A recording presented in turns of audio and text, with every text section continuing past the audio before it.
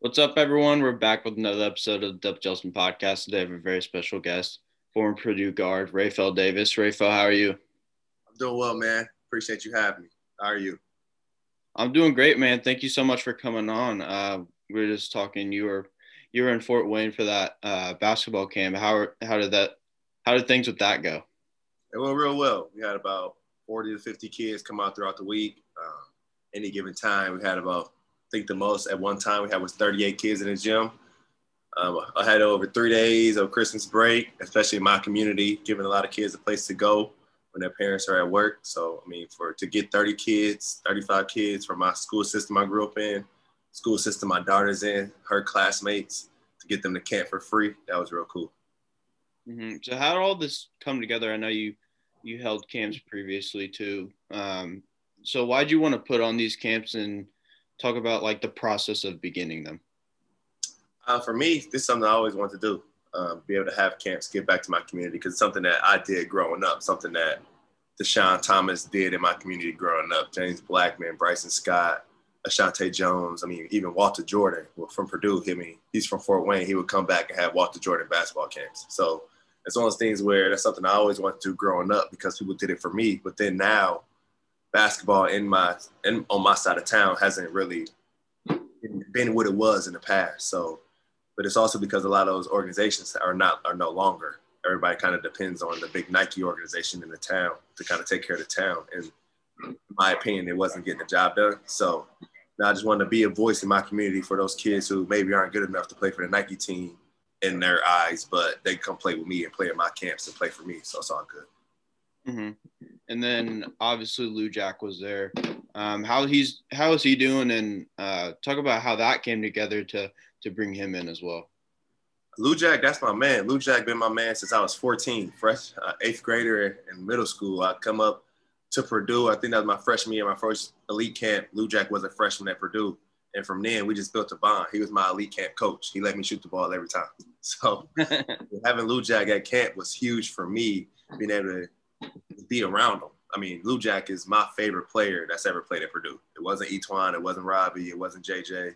It was Lou Jack. I wanted to come to campus. I wanted to have the presence of Lou. So having Lou be around the kids in my community and having them see someone who I looked up to as a young kid was big. I mean, even outside of anything that Lou's been through in the past, it was just Lou saw what's happening. This is the type of man Lou is. Lou saw what's happening a camp via social media 2 months ago. Lou texted me Sunday evening. He said, "Hey, man, you still having a camp?" I said, "Yeah." He said, "Where?" All I say is Speaks. I don't say time. I don't give him an address. I just say Speaks. Lou Jack walks in the next morning, 45 minutes early, just says, "What's up?" He's booked a hotel. It's no questions asked. He acts as if he's been in on every meeting. He's there. So, I mean, that's who Lou Jack is. That's who he's always been to me, kind of a big brother, a big homie in a sense. So having him back around me is huge, and things we can do in the future would be pretty big. So that's one thing I wanted to ask you about. What are you planning for the future, both with these camps and then hopefully after COVID? If there's anything else that you wanted to do to maybe add on to these camps or different events that you wanted to do. Something I plan to do, because I know we were just talking about Lou, is I was sitting there talking to Lou, and I don't think Lou understands how appreciated he is at Purdue.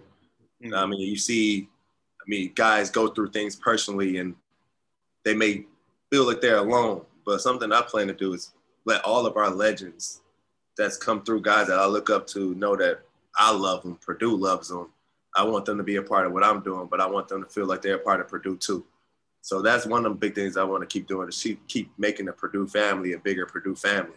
But then also with my camps and my nonprofit organization, just to give hope and dreams to kids, whether it be through basketball or teaching kids that one of my favorite teammates, Drew Anthrop, won the NBA championship, but he didn't play alongside LeBron James. He did it in a different role. And that role that Drew was in is a role that I didn't know about growing up, and a lot of our kids don't know about. So exposing them to different things like that, let them know they can be the player, the trainer, the coach, the video director, the media personality, all of those in one. You can still be in the NBA and not be a player. So opening eyes to that, simply just giving kids a place to go, being able to start a community center where you have technology stuff, you have mental health stuff, you have dance and ballet. Everybody's not going to be a basketball player. You have soccer, you have tennis, but just do a lot for the youth, I guess is what I'm getting at. But whether it be before COVID, after COVID, for right now, the next thing we plan to do is a spring break camp. We want to do a spring break camp in Lafayette and kind of give back to that area. If Fort Wayne is home for me, then my next home is Lafayette. So kind of do it in that sense and keep everything genuine and try and give back as much as possible. Mm-hmm. And kind of like the vibes that you're giving off to me, and especially the videos that I saw, like before the season started with you working with like Aaron and Eric, is I think that you'd be an amazing coach. So do you ever want to have you been thinking about maybe getting into coaching, maybe at the high school level or at the collegiate level? But yeah, I'm coaching an AAU team, a 17U team this spring. So this will be my first throwing my hat in the ring, kind of that ain't no I'm on his heels. But so I'll be coaching the pro skills basketball team. Steph Curry sponsors some of their Charlotte teams, and they have an Under Armour sponsor out of Nashville. This will be their first team in Atlanta, and they asked me to be a part of it. So I'll be coaching that team. So then I've also, I mean, a lot of people just don't know, I won a state championship as a coach in Georgia. So oh, did you really? I'm building a little pedigree a little bit. Yeah, man, I think you'd be an amazing coach. I mean, talk about how busy you've been.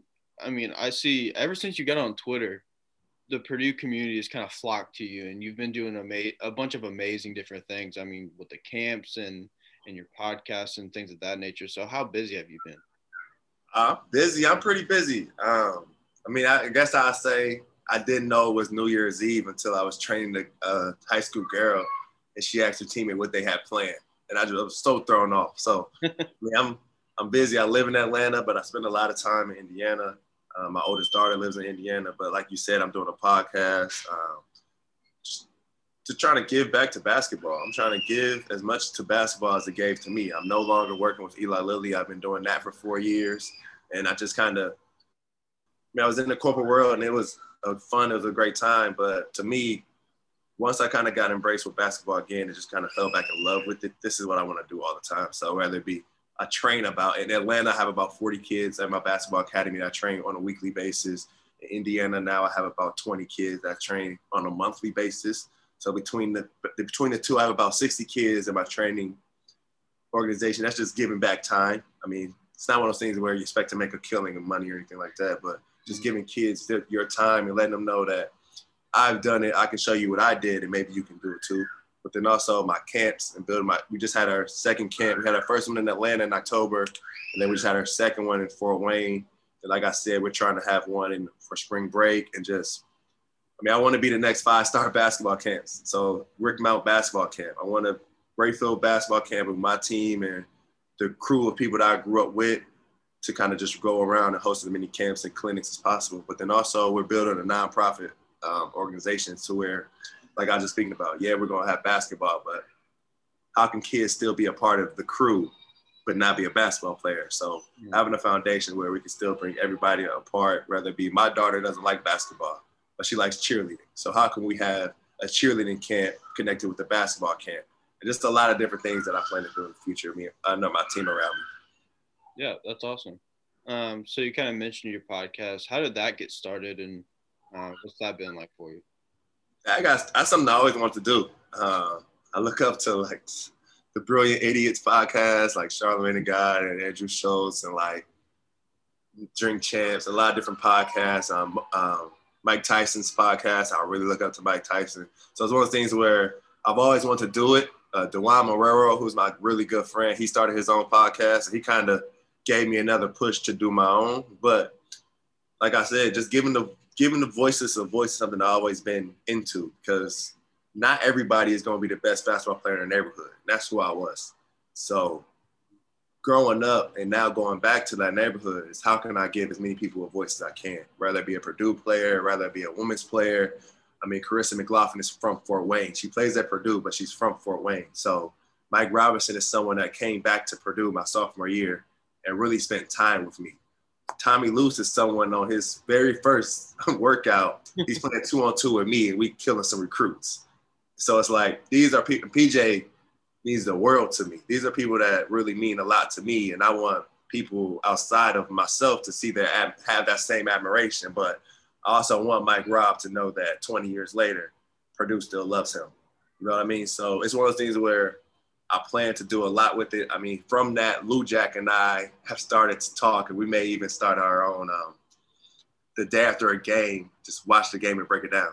So it's something that Lou Jack and I can give an experience that the next day the players, they're going into the locker room, they're going to do the same thing with Paint.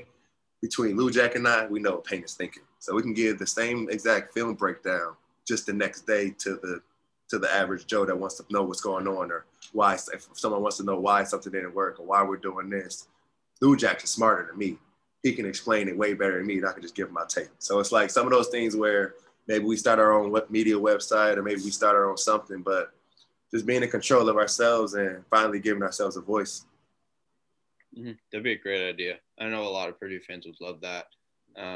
You've kind of talked about, you've mentioned it many times in this interview already, about making it a priority of former Purdue players being shown love, even after they're gone. How do you feel like Purdue's kind of done that this far, either being with you or some of the other guys? With me, I get that question often, and with me it's different because something I do is I'm personally invested in the team each year. I mean, when I left, PJ and those guys were my babies. So it's like I didn't have to talk to Coach Paint to know what's going on in the locker room. Dakota called me pissed off, like really upset, like think he's gonna cry. PJ called me pissed off. You know, Vince called me ready. You know what I mean? So I'm invested that next 2 years. If Eric Hunter comes, that's my family member. So obviously I'm connected still there. Aaron Wheeler, I helped recruit him when I'm in Atlanta, but I talked to him while he's in high school. So I have those still personal ties, you know what I mean, to the team that I'm still able to, simply say it like you said when I worked out with Aaron and Eric, the coaching staff didn't know I was on campus. They just came in the room. They came in the gym and were surprised to see me. So I can come back to the campus, not as someone that used to play at Purdue, but now I'm a trainer for these guys. So that's something I've always been able to do, just stay connected, because this again, something different for me is that I've been a fan of Purdue since I was 13. I committed to play at Purdue. I'm 14 years old. So I've been a legit fan for 13 years, and I actually have personal insight. So it's like I'm going to use it as much as I can. Yeah. But Paint is really good on just kind of staying connected with guys. If guys need anything, you always can call Paint. You can reach out to Paint. Deb is really, really good at sending out memos, or an alumni game. I know we're having an alumni game every 2 years. COVID kind of messed that up. That's something like, I know I'm rambling, but Lou Jack looked at me and said, first sentence, Lou Jack says to me, and I'm rambling. First sentence. He said, hey, man, I saw you call PJ the best point guard in Purdue history. He said, man, that's bullshit. He said, wait till the next alumni game. That's what he said. He said, wait till the next alumni game. I'm going to show you. I'm going to show everybody else. He said, they must have forgot. And that started camp on Monday. So it's like those alumni games mean a lot to us. So how can we get all of the guys to come back to alumni games? But, Purdue does a great job. Brentley is a great coach, a great person to lean on, a great guy to be around. So just the older guys aren't used to this staff yet. Coach O isn't there anymore. Coach G isn't there anymore.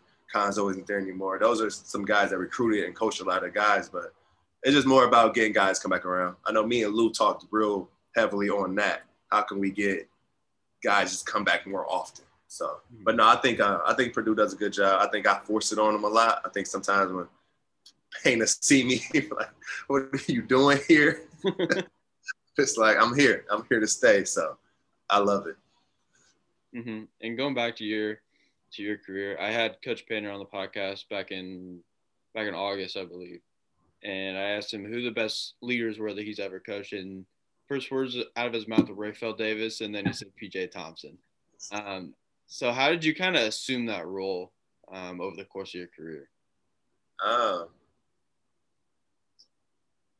It was. Let me say this. So we played my first year.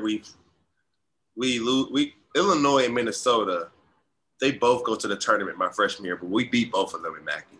So it's like, we don't make the NIT, but we play the CBI. We have a terrible non-conference, but we finished kind of middle of the pack in the Big Ten.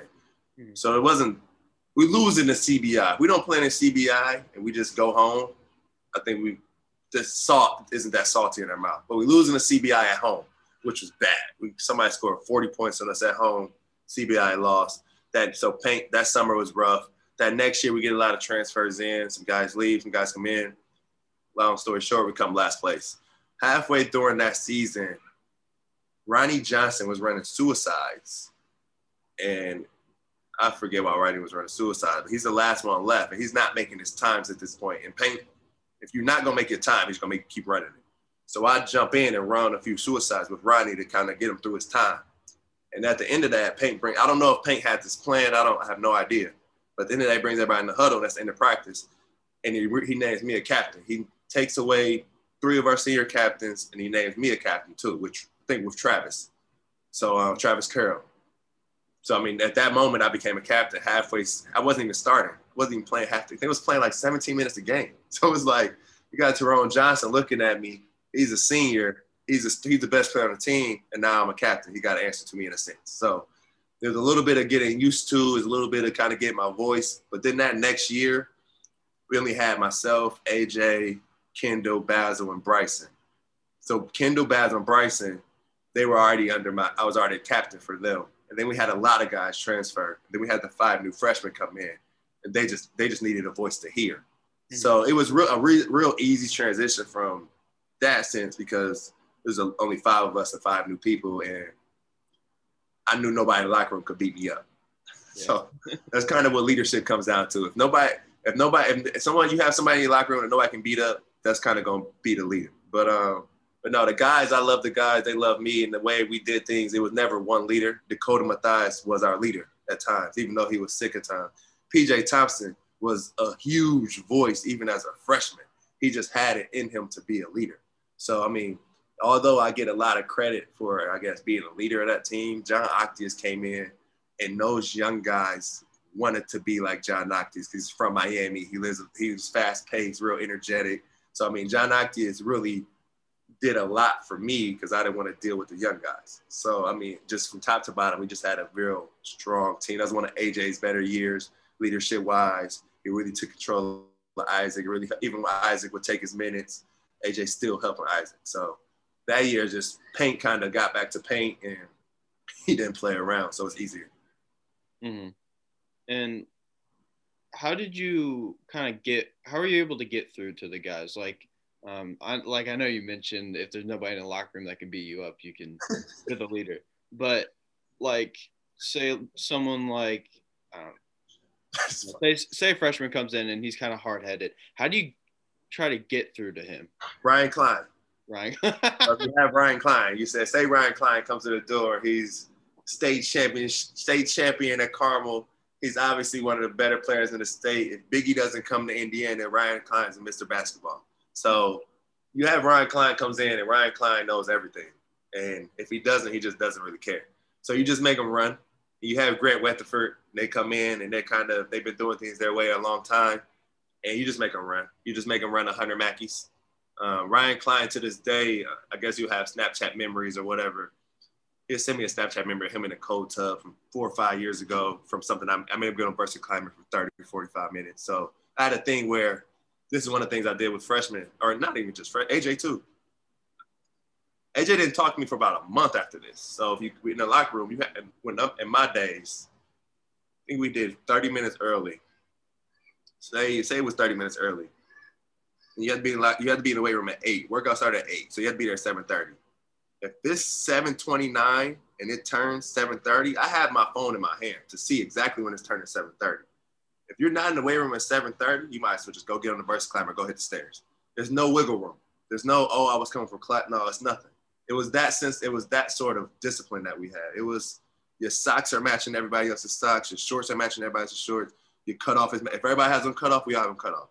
If everybody has on this long sleeve Purdue shirt, we all have on this long sleeve white Purdue shirt when we work out. So it was that building that discipline, but also guys knew that if everybody was early, Ray was going, it was whatever. Ray didn't really, if we was all doing our thing, we all go to Ray house, Ray come hang out, it's whatever. But you knew if you were late, if you did something in class, if it got back to Todd Foster, if it got back to me, my thing was how can I not let anything hit Paint's table? And that was a year that not a lot of things hit Paint's table, and we handled a lot of things ourselves. So that was kind of the way I took it. Real fun approach, you do what you're supposed to do, we gonna have a lot of fun. But right when you try to you're not gonna get over me because I don't sleep. So we had guys trying to leave hotels at night. I catch them while they leaving. So it's like you will learn eventually, and even AJ had to go through it. So it was all good. What I don't know if you want to share the stories, but what were the stories of people trying to leave hotels? Like, where were you guys at? Oh yeah, man. Because we would stay at the Union. I don't know if they still do, but we stayed at the Union the night home games. The night before the home game, I don't know if they still do, but we would stay at the Union, and basically you guys get there, we get our meal, be at the Union by 8:00 after practice or whatever, get your pot bellies, and you're in the hotel. You guys until the next morning. So we had guys, I guess, didn't want to sleep with a roommate or didn't want, and we had to turn our phones in. So you turn your phone in around 10:00, Kenny Low, get your phone. So we had guys that would legit, it'd be 12:30, they try to sneak out and go home. Or like maybe a party on campus. It may be snooze day or Jersey Tuesdays, and you want to go to that party and not stay in the Union. So one, I'm going to know, and then I wake up really, really early, so I would always leave first. So I knew whose car was there, whose car wasn't. I would always check with Kenny Lowe who didn't pick up their phones. I would even have room. If I knew a guy was kind of, I would have his roommate check. So it's one of those things where you just know. I caught Grant Rutherford one time. He tried to lie to me, but I seen it with my own two eyes. I seen him. I seen him. So he had 200 Mackie, and Grant is a beautiful person. I just thought Grant really helped with my camp. He's at Southern now, and the volleyball team at Southern donated to sponsor 5 kids at camp. So still he appreciated what I did for him at this time. He had to run 200 Mackies in 2 hours. And if he didn't finish it in that 2 hours, he had to do it again the next day. And I don't know if people can conceptualize how hard that is, but that's 100 Mackies in 60 minutes, and you have to get it on time, or you're just going to do it the next day. So, stuff like that, I can reach out to Grant, and he'd have a conversation with me any day of the week because it came full circle. Grant, when Grant reached out to me about camp, he told me the volleyball team at Southern wanted to do, and he thanked me for the type of leadership that I gave him. Because he said he didn't understand it, but now as an older guy, he gets it, can help his younger guys. So, you'd be surprised, man. Guys go missing. Guys try to go out. Guys try to get out of anything. Your best player may go missing for a day or two, but it's all good. So, between your sophomore and junior year, there's obviously a big transition from where you guys were and till where you guys finished. Where do you feel like that turnaround took place? Or that turnaround took place, shit, man. Not bad, excuse my language, but we lose to, if my memory is not mistaking me, it's December. And I know our fans were going crazy in December, but I don't think they remember that we lost to North Florida, Gardner-Webb, Notre Dame, and there was one more. We lost 4 in a row. Oh, and Vandy. We lost at Vandy. So we lost 4 games in a row. Paint was ready, and this is right after the last place season. Paint was ready to cut everybody. Paint would say little things like, I cut every single person in this locker room, and we'll go to the rec in the library. He'll get 12 people that want to do it the Purdue way. And he meant it. I believed it. So it's like, at that point, too, scholarships were semester to semester. So it's like, it was that moment. We come back to campus on winter break after we just lost 4 in a row. And we probably have the hardest practice I've ever been in my life. And after that practice, all the guys come over and we just have a powwow. We just kind of talk. It's not a lot of talking, just a lot of cussing, but we actually really get it all on the table. And then we go to Penn State and we play like crap in the first half. This is the game where we get the free throw, tip out, Kendall hits the 3 in the corner, we win the game. But this is, like I said, we want to keep as much off of Paint as we could. We go to Penn State, and at halftime, Paint didn't have to speak because I kind of let us have it. I reminded everybody in that locker room, that Penn State game, that halftime, we could either win to the next season or we could win back to my sophomore year and came in last place in Big Ten. It was that moment at Penn State on the road. I think it's the early tip, no energy in the gym. And I lost it in the locker room because it felt like the season before. We had just lost 4 straight. We beat Minnesota at home after that, but then we go on the road and we showing like that at Penn State. I think that halftime, that locker room was when we changed the season, I think, because that was when the young guys, I think they saw how serious it was at that moment. And I think that's when we fixed it. I think that's when guys kind of started just to play hard. So, But John Noctius, I mean, from that sophomore to junior year, I don't know if he gets enough credit because he comes in after the season starts and picks it up on the fly. He doesn't play that many minutes starting out because it's PJ, Bryson, and John Noctius, and Payne is trying to figure it out.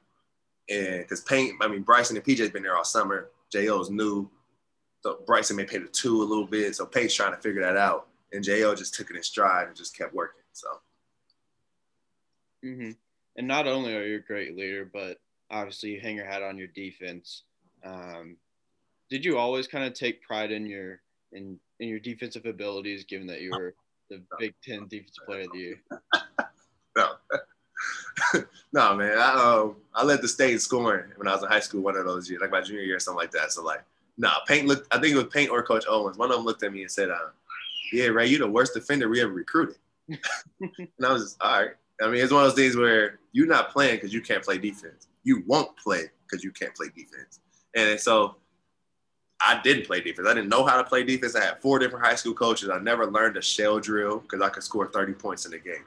So it's why guard when you can score? That was kind of my mentality. But Coach Brantley, going into my junior year, like I said, all those guys that transferred, we had 5 new freshmen coming in.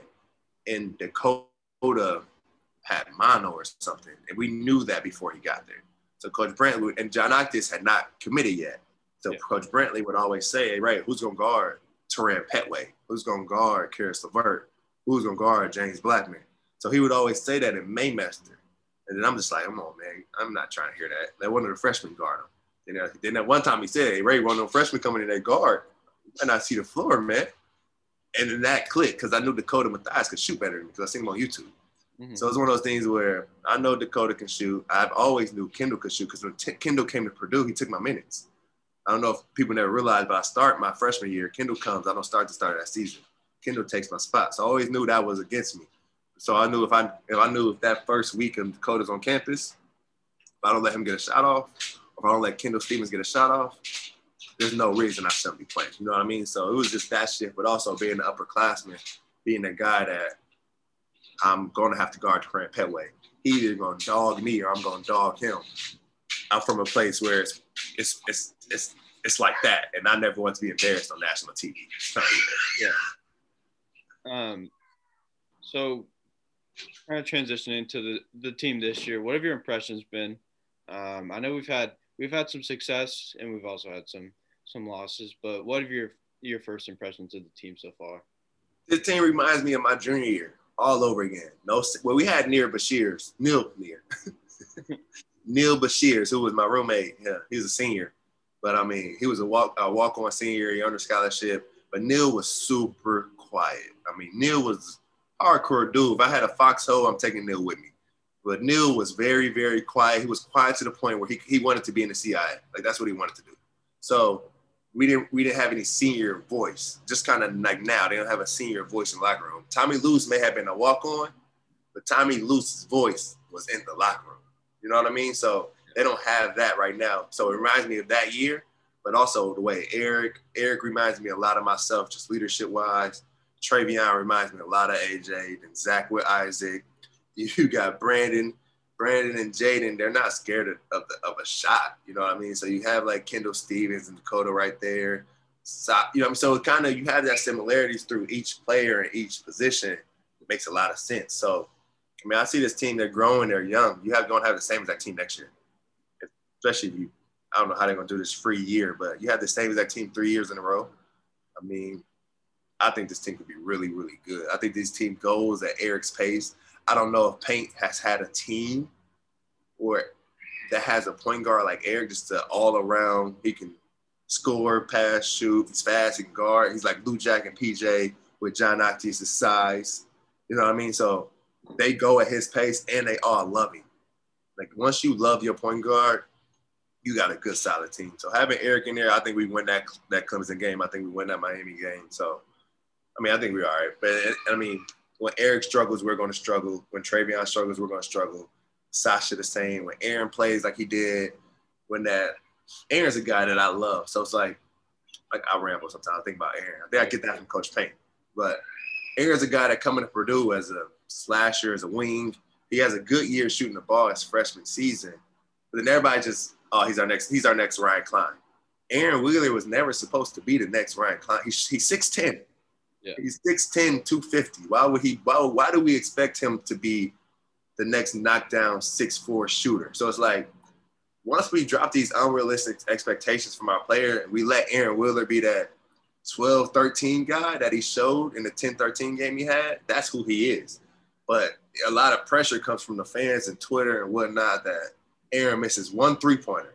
He's the worst shooter. Why we let Aaron shoot threes? He's the worst shooter. I don't know if our fans understands, but I'll be the first to say it. That gets to us because then we want to prove y'all wrong. And then we want to prove the coaches wrong because they tell us to stop shooting. And then it's all up here. So it's like, let Aaron be Aaron. And that year, I remember, it was kind of getting compared to Ryan Klein's freshman year and all that stuff, whatever. But he grew 3 more inches. So it's like, let him grow into be him. And if Aaron is consistently a 12-8 guy or a 10-10 guy, we're a Final Four team next year. So it's like, Mason is an unbelievable player. Mason just gets how to play basketball. So it's like, this team is so deep. I mean, you got Isaiah hasn't hit his stride yet, but I've watched Isaiah score 40 points against one of the better players in the country. So it's like, we have such a deep and long and just experienced team. Although we're young, we got 4 or 5 players been to Elite Eight run. So it's like, we've been in the big locker rooms. We played with NBA players. It's just now I think now Eric's found out that he has that type of voice and he's just going to have to lead it. And he's going to have to just be a mean guy. That's what he is. That's what I am. That he's not. He's not a mean guy. Guys like him. Guys don't like me. Guys like me now, but they don't like me now. John Noctis, Anthony. Me and Anthony and John Noctis, Anthony Brown and John Noctis, we got each other. But everybody else, they didn't like Ray. But I think this team this year, just let them play and just let them have fun. Let them use this year as a free year, which is what it is. Obviously, we want to win, and Paint wants to win as much as anybody. I don't think people realize that neither. Paint wants to win as much as anybody. But then that next year, you have Caleb Frost coming in. You have the other freshmen coming in. I mean, man, again, I don't want to put too much pressure on Paint, but it's a special time at Purdue. It's a really special time at Purdue. Mm-hmm. And excuse me. And I understand what you're saying with the whole thing about Twitter and people kind of ragging on the players. On the other side of it, I have seen a lot of guys or Twitter personalities, I guess, saying, "Hey, this team's a young team. We're going through some growing pains, but I mean, you look at what's going to be there in the future. I mean, we're primed for a Final Four run." Oh yeah, 100%. And I really and I've seen the same thing. Especially Payne didn't let us have Twitter after like my freshman, I think after Krusty Barlow. So we could like sneak and have Twitter a little bit, but like we really couldn't tweet. So I got off of it. Like my junior year, I got off of it for good. Then I just now getting it back. But yeah, like you see some games where you see something, you want to say something, but a lot of times fans are just excited about the youngness of this team. I mean, Fletcher Lawyer. 50 points. Yeah. And that in 32 minutes, it's hard to do. So he'll be a freshman when you have Isaiah as a senior. So it's like we have such a really good team, and if we just stay even keeled and we just don't turn into something that Purdue fans aren't, I think we'll be fine. And just if we just continue, like just going back to Twitter, I think if we just must always, and this is just separately, totally has nothing to do with what you were talking about, but one thing we got to do is on Twitter as fans, media, as whatever, is respect our legends, because if we don't think the next 15, 16-year-old, 17-year-old kid looks at, oh, this Purdue page has 30,000 followers, but this is how they treat one of their best point guards of all time. If I mess up, they're going to treat me like that. One mess up or two mess up, they turn it back on me. I mean, I don't know if we've had a guy in the program in Paint's era. Paint could tell you more than me, but maybe it's my personal opinion. But if Lou Jack isn't at Purdue, I don't go to Lou Jack. So this conversation we can't have this conversation without Lou Jack. Mm-hmm. So there's no way I would ever let somebody just try to tarnish what Lou Jack meant to Purdue. You know what I mean? So it's like we must always respect who's really fought for us. You know what I mean? Because Lou Jack knows, Lou Jack hasn't played at Purdue in 8 years. He knows every single player and their trainer on the team. Like he doesn't know Brandon, but he's really good friends with Brandon's trainer, and they talk about Brandon. You know what I mean? So, but if Brandon is in high school and Brandon's trainer is telling Brandon, don't go to Purdue, they treat Lou Jack like this. Look what Lou Jack did for them. Big Ten championships. You know what I mean? Played with three. He got the ball to all those NBA players. Don't go there. This is how they treat them 10 years later. You know what I mean? So that's where I come into play. How can we make sure these 13, 14, 15, 16-year-olds, how can we make sure that all they have to do, go to Purdue, play as hard as they can, give their all to the team. They can average 6 points like me, but then for the rest of their life, Purdue loves them, and they can come back to campus, and they can come to games, and they just feel welcome. You know what I mean? So we got to get back to that and stay at that. And I think that'll separate us in the Big Ten or just across the country too. But yeah, I said a lot. I don't know if I went way past your point. My bad. Oh, you're good. You're good. A couple more things. I want to tell a story. First I want to ask you something. Do you have family in Noblesville? Noblesville, yeah. My father and mother live in Noblesville. Mm-hmm. Okay, so I graduated from Noblesville in 2018, and we were sitting on like the platforms in the weight room. You know, Coach Brian Clark. Yeah. So you come in through like the front doors, and me and my friend Bryce Randolph are sitting on the front platforms, and he leans over to me. He goes, "Bro, is that Rayfield Davis?" I was like, "What are you talking about?" I turned around like, "Holy shit!" And like we were gonna like go up and say something to you, but then we were like, "Oh no, we shouldn't." But that was like, I don't know. I had to be like a freshman. I had to be like. Yeah, I came in to work out. I came in to shoot and work out. I used Noblesville. I used the high school in Maymaster. So in Maymaster, when we would go home before June and July, I work out at the high school. So I know exactly what you're talking about. Yeah. Yeah, and I think I was a freshman. I don't remember how old you were. That would have been 2015. Yeah. So I was like a freshman. 15 or 16, one of those 2 years. Because I used the high school after I graduated too, before I went to go play professionally. Mm-hmm. I used it both summers. That's what's up. That's cool. And then I wanted to get any good Coach Painter stories if you have any. Coach Painter stories. Or just any stories. I don't know if I can get Coach Painter stories because Coach Painter got a foul mouth, man. Yeah. Coach Painter. Now let me see. I don't know, man. I got a lot of stories that can't be told. AJ leaves his shoes. When we go play Minnesota. AJ leaves his jersey. AJ needs a Snicker. AJ needs a Snicker before we go play Michigan at Michigan. That's something. I mean, he can't play if he doesn't get a Snicker before we play number 2. We played number 2 Michigan on ESPN at Michigan. We have to run on the court in 3 minutes. AJ needs a Snicker. Our trainer goes up and grabs him a Snicker, a hot dog, and some nachos. That's something. Before the game, and he ate all of it. No, he just ate the Snicker. All he wanted was a Snicker. It's like weird dude. Who else? I don't know, man. I'll tell you a story. I'll tell you one of my favorite stories that I tell to a lot of kids. Biggie. I'll tell you Biggie's story. Mm-hmm.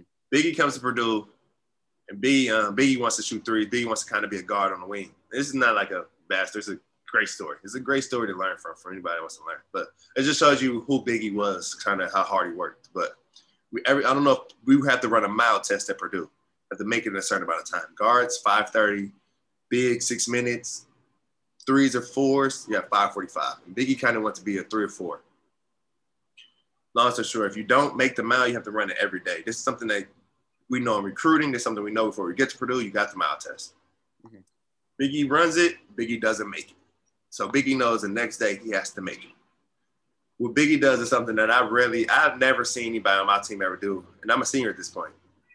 Biggie came back to the track that night, ran his mile again, and missed it. Biggie ran it again the next day and missed it by himself. And then he had to run it again with the team. So it's his third time running. He missed it all 3 times. That next day when the team is there, Biggie makes his mile. So I know Biggie has kind of went through, and I tell that story because I know Biggie has kind of went through, I guess what people may kind of say went through something recently, but with the work ethic that Biggie had at Purdue, the work ethic that I know Biggie has just in life, that's one of those things where we could never let what Biggie did for Purdue or what Biggie did for Biggie or even what Biggie did for Fort Wayne ever slip out or ever be kind of not counted or be looked over because of what he's done recently. So, I mean, I guess that could be my story. I guess that could be my story. But because Biggie, I've never seen, like, we have practice at 6 a.m. We have like a practice walkthrough plays or whatever, 6 or 7 a.m. Biggie sleep already when I get there because I'm first one there. Biggie sleep, which means if Biggie sleep in the locker room, he just finished working out. So it's 6 or 7 in the morning. That's one workout. We do our little practice, our little walkthrough. We don't really bust a sweat. We just kind of walking through something, unless Paint gets pissed off. Mm-hmm. That's done at 8. Biggie works out again at 8. We have to go train, eat food, breakfast, or whatever. We go to class. Biggie didn't go to campus. He did all the stuff online. Biggie goes to the training room. He gets his treatment. He gets his lift in. He works out again. It's not even 10 o'clock yet. Biggie goes to sleep, does his homework, whatever. He wakes up, it's noon, gets his lunch. Biggie works out. Biggie goes to the weight room. Biggie eats. Biggie work out. Then we got film. We got practice. Biggie shoots. We go to dinner. Biggie come back. Biggie work out. So it's like Biggie sleep in the locker room. So what Biggie did for Purdue that next year, I know I get some credit for that next year. I got a ring. It was special. It meant a lot to me. It meant the world to me, Paint giving him that ring. But I knew they were winning the Big Ten championship that next year. Biggie was pissed off, so Biggie worked even harder. So it's like, there's a reason they should have won 3 in a row. They should have easily won 3 in a row. But Biggie meant so much. He meant so much to that team when he left. It's kind of like, whoa, what do we do? And then they figured it out, and that's why that next year they won it again. But it's like, Biggie meant a lot to Purdue. Although he was there for 2 years, I know Biggie doesn't speak a lot, he doesn't talk a lot, quiet dude, but that can never be overlooked. So I guess this week has been like real kind of entwined for me because Lou Jack is kind of, he went through some things and now I'm expressing to him kind of, no, I don't, it doesn't matter I won defense. I had to explain to Lou Jack, I don't care I won defensive player of the year. You mean more to Purdue than I do. So it's like, you know what I mean? So Biggie's going through something now and it may be a time where he may look on Twitter, oh, Purdue fans not feeling me. But this is a time we can give him a lot of love and a lot of support and let him know if you don't got somewhere else to go, you can always come here. You know what I mean? So my bad, man. I ain't got a lot of funny stories, but yeah, stuff like that is always what got to me. Like Dakota Mathias, very first day of his summer workouts, he's a freshman. he had like the mono thing or whatever, I don't know, but he has so much pride and so much heart. Like Dakota being in the NBA, he told you he was going to do it. Like he look at you. He look at Chad Young. He look at me as a freshman. AJ not gonna be an NBA player. I'm the NBA player on this team. He tell you, and he is the NBA player from that team. Yeah. So it's like his very first day on campus. This is after the 5 a.m. workout. We get back to our individuals. Dakota goes hard. I can see it in his face. It's hot in Mackey. Mackey has no air conditioning. Paint make you go in Mackey because we had just come in last place. Why we need air conditioning? So Dakota like passes out. So they have to drag Dakota into the tunnel in front of like the big round fan. I come through the tunnel, I'm like, what's wrong with the freshman? And he looks at me and Dakota like starts crying. It's like, Ray, I'd never do this again. This is not who I am. This is not what I want to come and do. This is no, he tries to get up, he tries to go back out there and run and like collapses again. So it's like stuff like that, like Dakota Mathias as a freshman, he physically couldn't do it no more. We didn't have that great relationship his first day, but he's apologizing to me. And I already knew he wasn't supposed to be out there. So it's like, that's why he is where he is. You know what I mean? So if anybody could like take anything away from that, Dakota manifested where he is. Dakota kept a locker next to me. And it's not I keep two Dakota stories. Dakota kept a journal. Like, it's a grown man. He kept a journal. It's like a I don't know what you call it, but if you piss Dakota off in basketball that day, he's gonna write about you in his journal, and that next day, he's gonna do his best to destroy you. So it's like he took basketball and competition so serious. Like if you got him that day, or AJ didn't pick Dakota for 5-on-5, Dakota would run a ball screen and put AJ in ball screen action the whole time and just destroy AJ. So it's like, that's who Dakota is. Like there was a time when another Dakota story is, it's an open gym. I just want to see how far I can push Dakota. Like Dakota's my guy at this point. This is my guy. But I want him to be mad at me one time. So as an open gym, I just don't let Dakota shoot the ball. Every time he touches, I foul him. Like every time he gets I smack him, I grab his jersey. He tries to shoot, I just push him out the air. Like I don't hurt him or anything. Like, I grab his jersey, I'm pulling him, smacking him. Dakota didn't talk to me for 2 weeks. He just would look at me like, and we had my locker's here, Dakota's locker's here.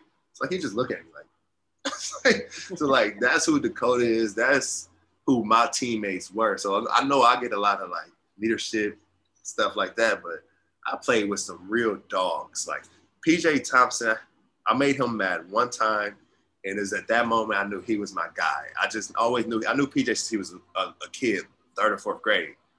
And I know I'm not that much older than him, but I was always playing up a level with my age group. So it looked like we were more spread out than it was. But PJ was too nice. And it got to the point where, how can I get this dude to fight me? I want him to fight me. So it was a practice. You know, I kind of did the same thing, but this time it's a real practice, not open gym. So I foul PJ every time he gets the ball. I push him, I foul him. I'm guarding PJ. I want him. Like, I want him. PJ goes toe-to-toe to me, and we get in the locker room. PJ wants to fight me. So it's like, PJ seems like this nice kid, like this great young man. He is. But PJ will fight you. And that's what it came down to. Hey, the time I got hurt, my knee, after we beat Florida in the championship in Connecticut, I'm a senior, I trapped Isaac in practice that next day. I go trap him. I take the ball from him. So what does Isaac do the next play? He comes to trap me. He just happens to fall on me, and I sprain my MCL and I'm out for a few weeks. But it wasn't malicious. It was Ray just took the ball from me. I'm not a guard, but we competing. I'm gonna trap him. So you know what I mean? So I play with guys that weren't scared, guys that were willing to go toe-to-toe with me. And I knew if my guys go toe-to-toe with me, when I go toe-to-toe with Diamond Stone against Maryland, I know my guys got my back. And that's kind of who Purdue was. And that's who he wasn't my sophomore year, but that's kind of who we're continuing to be now. And the guys that have it now, like Eric and Jaden and Travion and those guys, Zach, they want it just as bad as we do. And they're taking last year as if it was kind of the year we came in last place. And it's two whole separate things. And this team is going to be way better than we were, in my opinion. Mm-hmm. We overachieved 100%. And this team, if they overachieve, they'll be national champions and stuff.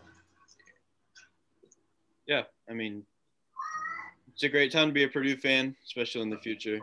Hopefully things start turning around. I'm going to have to wrap this up, but thank you so much for coming on. Thank you, man. I've been looking up to you since I was, 13, 14 years old. I appreciate that. You sound like me when I was talking to Lou Jack. That's funny, man. I appreciate that. I really I appreciate you and what you're doing, man. If you need me or anything that we're doing, if you ever want to be a part of something I got going on, it's all love always. Yeah, for sure. Stay safe down there, man. All right, man. Have a good one.